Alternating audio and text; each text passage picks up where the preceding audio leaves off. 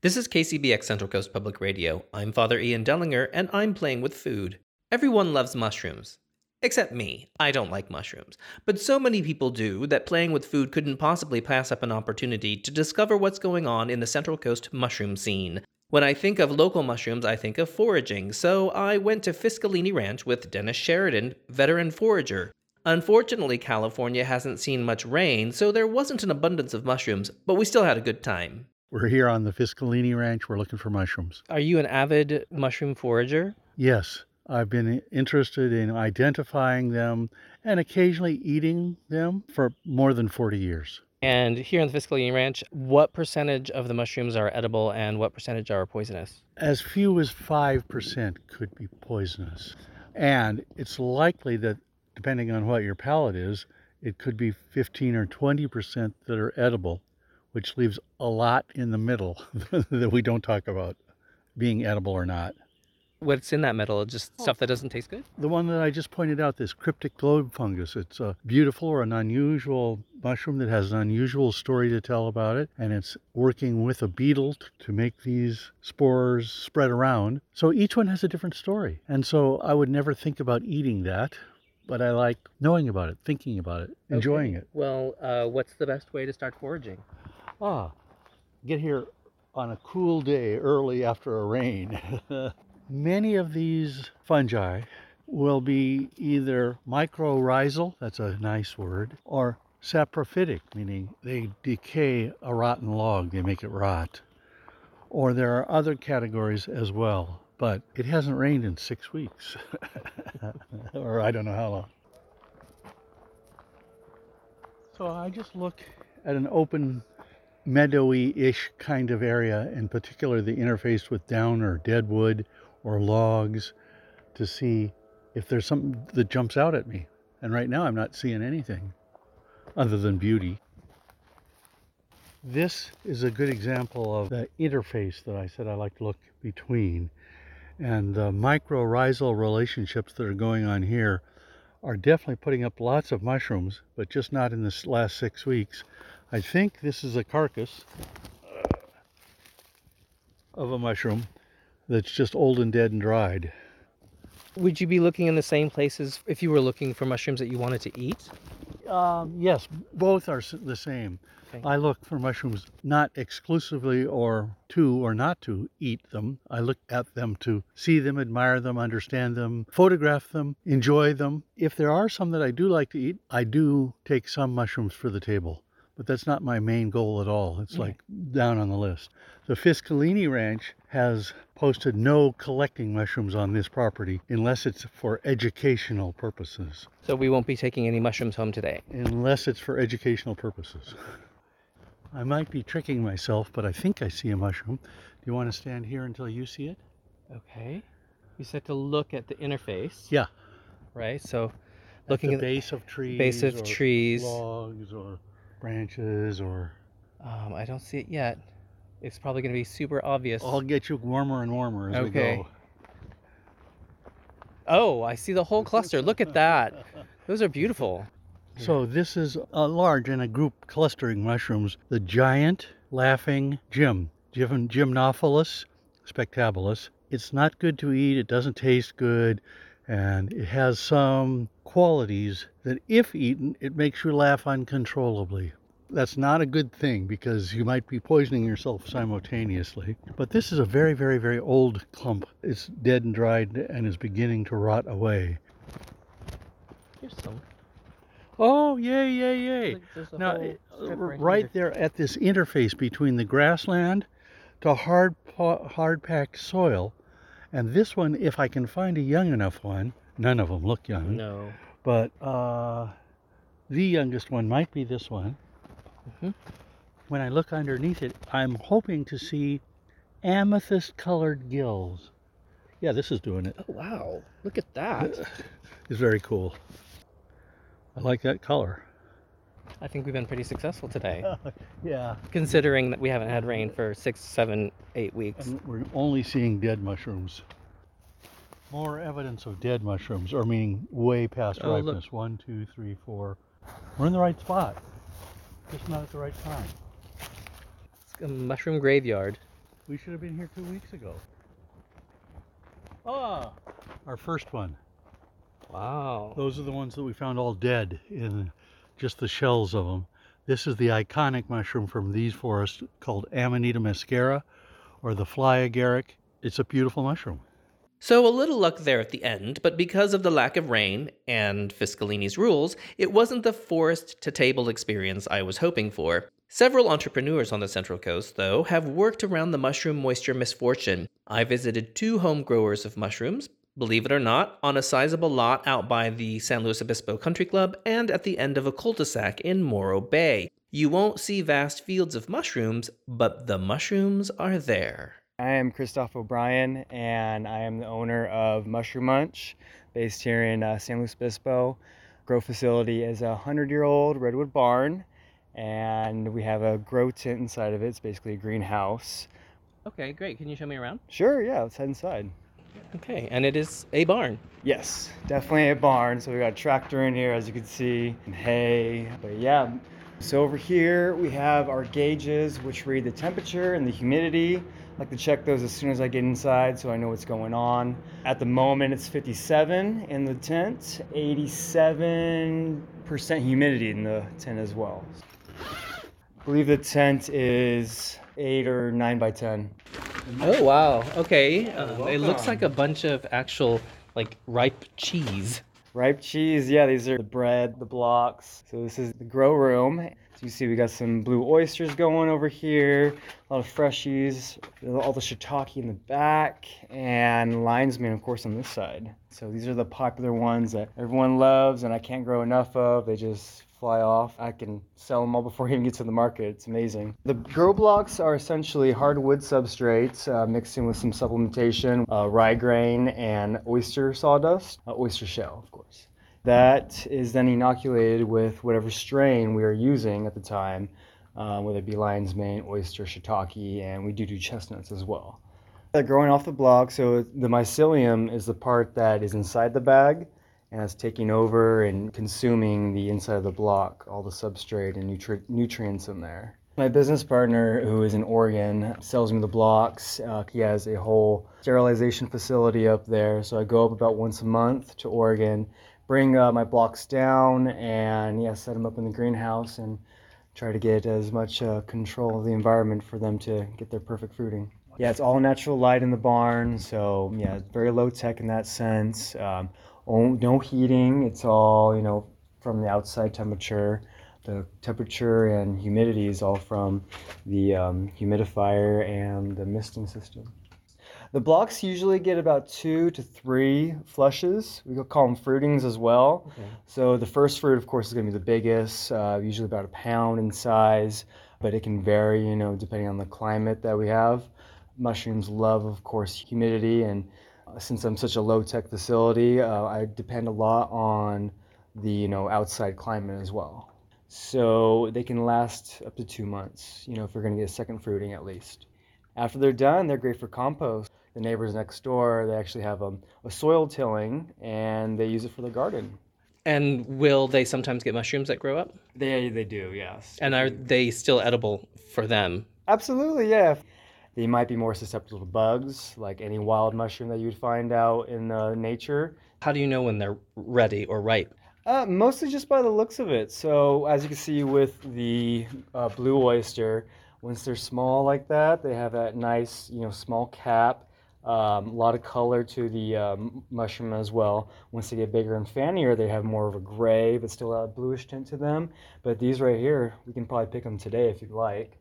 The lion's mane, the way we like to pick them is when it gets these little tooth combs, the teeth that hang off, and looks more shaggy, more like a lion's mane and hairy. A lot of people like that factor too. They like that it looks the way it does, Whoa, this looks pretty gnarly, actually. Yeah, the shiitake blocks we take out of the bag, and they just grow straight on the shelf like that. How did you get into this? I had a teacher at college at Cuesta. He was our biology teacher, and he would take us foraging in the Los Osos Oaks Preserve, and we just find all kinds of mushrooms, and that's kind of what kicked off my, obsession. A lot of people like the cooking factor, how do we cook it? How do we eat it? And basically what most of the mushroom people out there say is cook your mushrooms. Don't eat them raw, especially the best way to get the nutrients out of them is to cook them, because they have hard cell walls called cytokines that need to be broken down to release those medicinal benefits, which like the beta glucans and, depending on the variety, whatever medicinal compound is in there. And what made you choose these 4 varieties of mushrooms? They just seem very popular. I do different varieties as well during the warmer months. So I do the golden oyster and salmon oyster. This process is where we're going to create our own growing medium. This is some shredded wood, and I want to shred it even finer. So that way we can have a quicker inoculation when I get the spawn. And then do a lime pasteurization, which is we add water and hydrated lime, let that soak. That process then creates the pH so high that it kills all bacteria and any kind of contaminants in there. So it's then ready to be inoculated with the variety. I'm gonna go ahead and get the weed eater started. Uh-oh. I know, watch out. Oh wait, safety first.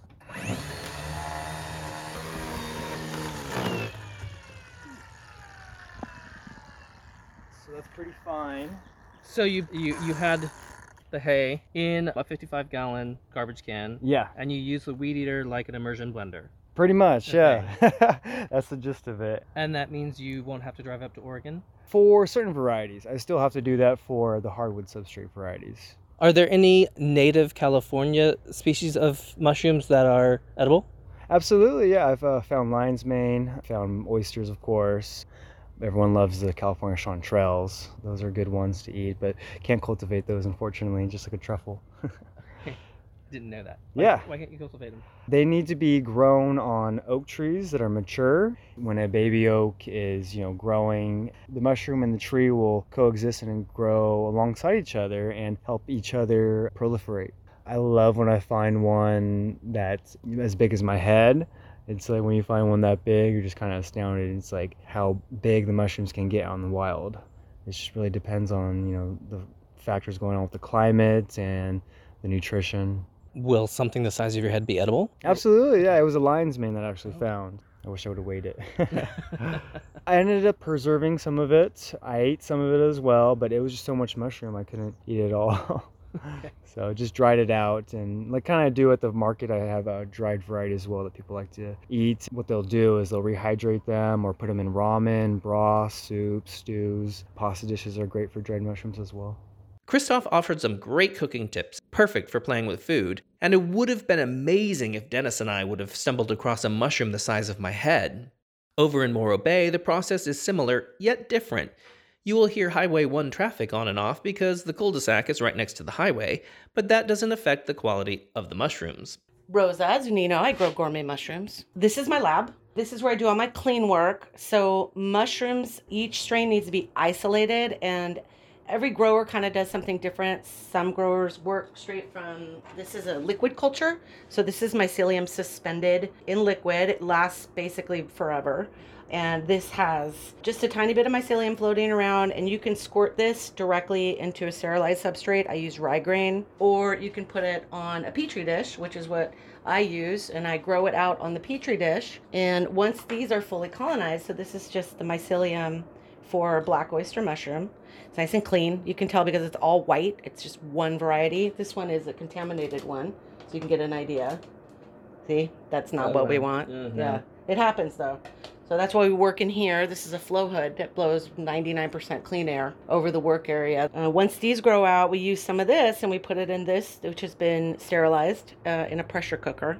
What is it? It is rye grain. It's organic rye grain. So I soak it to hydrate it, and then I bag it and I cook it at a really high temperature to avoid any possible contaminants or competitors. So when we put this in, if we've done our job right, then it will grow out and colonize like this. Oh, wow. Yeah, isn't that neat? It's already even trying to fruit in there. This is definitely ready to expand. So this will go into a substrate of mostly wood, and it'll grow us mushrooms over time. The whole process takes about 3 months. Okay, so you've taken mycelium, the liquid cultures, you put them in a petri dish, and then you put it in the rye grain in a gallon plastic bag. It gets all furry, white and furry. Yeah, it's the mycelium basically consuming the rye grain. It's like eating it Okay, and expanding. and then you're going to go put it on the substrate. Yeah. Is that what's next door? Yeah. Okay. Yeah, I'll show you. Okay, I'll cool. I'm pretty basic. I do a really low cost, low tech method, and I use a cement mixer to mix my substrate. And we put it in that tray there, and we bag it from there. And once it's bagged, it goes into incubation. They come in here after we've bagged them. Basically, the grain delivers the mycelium to the substrate, and eventually it will fill out completely like this. It looks like giant sausages. Yeah. Yeah. and That's halloumi, yeah. yeah, particularly that they're white, so it looks like it is mold that grows on the outside of the salami. So this looks exactly like a giant salami. It does. It does. Each one of these grains will deliver the mycelium that we're trying to expand, and it'll slowly colonize this whole bag. So like these were just done on the 9th, so they're just lightly grown out, and these were done January 23rd, and they're almost fully colonized. And you've poked holes in them. Because the mycelium needs to breathe, it breathes oxygen, just like we do. That's why fungus has its own kingdom, because they're not a plant. They don't do the carbon dioxide thing. They breathe oxygen like we do. So where do these sausages go next? I'll show you. Okay. Sorry, my chickens are out. So when they're ready, we bring them out here. Oh, wow. Yeah. Wow. So we're in a greenhouse, just like an off-the-shelf greenhouse. The sausages have been brought in here, and they have mushrooms growing out of them. Lots. Oh my gosh. Yeah. Wow. I don't know what else to say, but wow. So this is 3 months later. Yeah, this is about 3 months later, starting from the petri dish all the way to fruiting. And these will fruit several times. These, for example, see, they already have some algae growing on them just because it's a high moisture environment. It doesn't hurt anything. These are, they're almost done. They're getting really close to being done. They're very light now. The mushrooms have consumed a lot of the nutrients. And then that's what we use to compost. And you only do these types of mushrooms? Oysters is definitely my specialty. They like this method a lot. When I first started growing, I was feeling super ambitious and tried all kinds of varieties, a lot of medicinals, and they're just unfortunately very slow growing. And, you know, at the end of the day, it's a business. So I have to keep that in mind. I need to produce something that pays me back. And these guys pay dividends. They do great. They love this environment. They're delicious. People love them. Is this your primary business? This is my primary business. I work from home and, you know, get to be with my daughter full time. She was the inspiration behind starting this. I started in 2018. I had a much smaller operation at my old property. Definitely moving here gave me the opportunity to double up. So I started just with one large greenhouse at my old place. And then when I got here, I split that into two and have since added 2 more greenhouses and the permanent structures for incubation in the lab. This is definitely an unconventional way of growing them. And when I started growing, I wasn't sure it would work. But I had decided that if I couldn't do it this way, that I wasn't going to do it because it seemed like what I would have to put in versus what I got out was too imbalanced. Because a lot of it is to leave no impact. You know, I don't want to use as much plastic as some of the other growers or as much energy. They'll deem-sterilize their substrate. I just do a pasteurization process. You can see this method, but typically they'll do it on straw, which I really didn't want to work with. It's very messy, gets in your clothes, it's painful. Like, I did not want to deal with that. So I did a lot of experimentation and this worked. So I stuck with it, which is kind of also how I've specialized down to oysters because they like this particular method. Some of the other slower growing mushrooms don't do so well. They need more supplementation, and the higher supplementation, the higher you risk contamination, which, you know, you don't get mushrooms because you have too many competitors in your substrate. This works. Yeah. Rosa taught me how to harvest, and that was fun. Both her business and Christoph's were amazing. Growing mushrooms looks easy, but the biology behind it is very important. Despite Rosa saying that her method is unconventional, there are no shortcuts when dealing with a living organism. Anytime you hear contamination or sterilization over and over again, that's your clue to realize that the process is a bit meticulous. The main difference between Christoph and Rosa's growing methods, from my novice observations, is the type of substrate and the sterilization method. Christoph has more solid blocks sterilized by his friend in Oregon, and by the way, he also grows mushrooms straight on logs. Rosa pasteurizes her own grain, then she puts it in bags, which then look like giant salami. Both methods offer them thriving mushroom businesses. The next time you're out for a walk in the woods, preferably a couple weeks after a rain, look down on the ground and notice the food that nature provides. Of course, be careful if you're foraging. Know what you're picking before you attempt to eat it. Next time you're at the farmer's market checking out the mushroom stalls, know that those growers are all fungis. This is KCBX Public Radio for the Central Coast. I'm Father Ian, and I'm playing with food.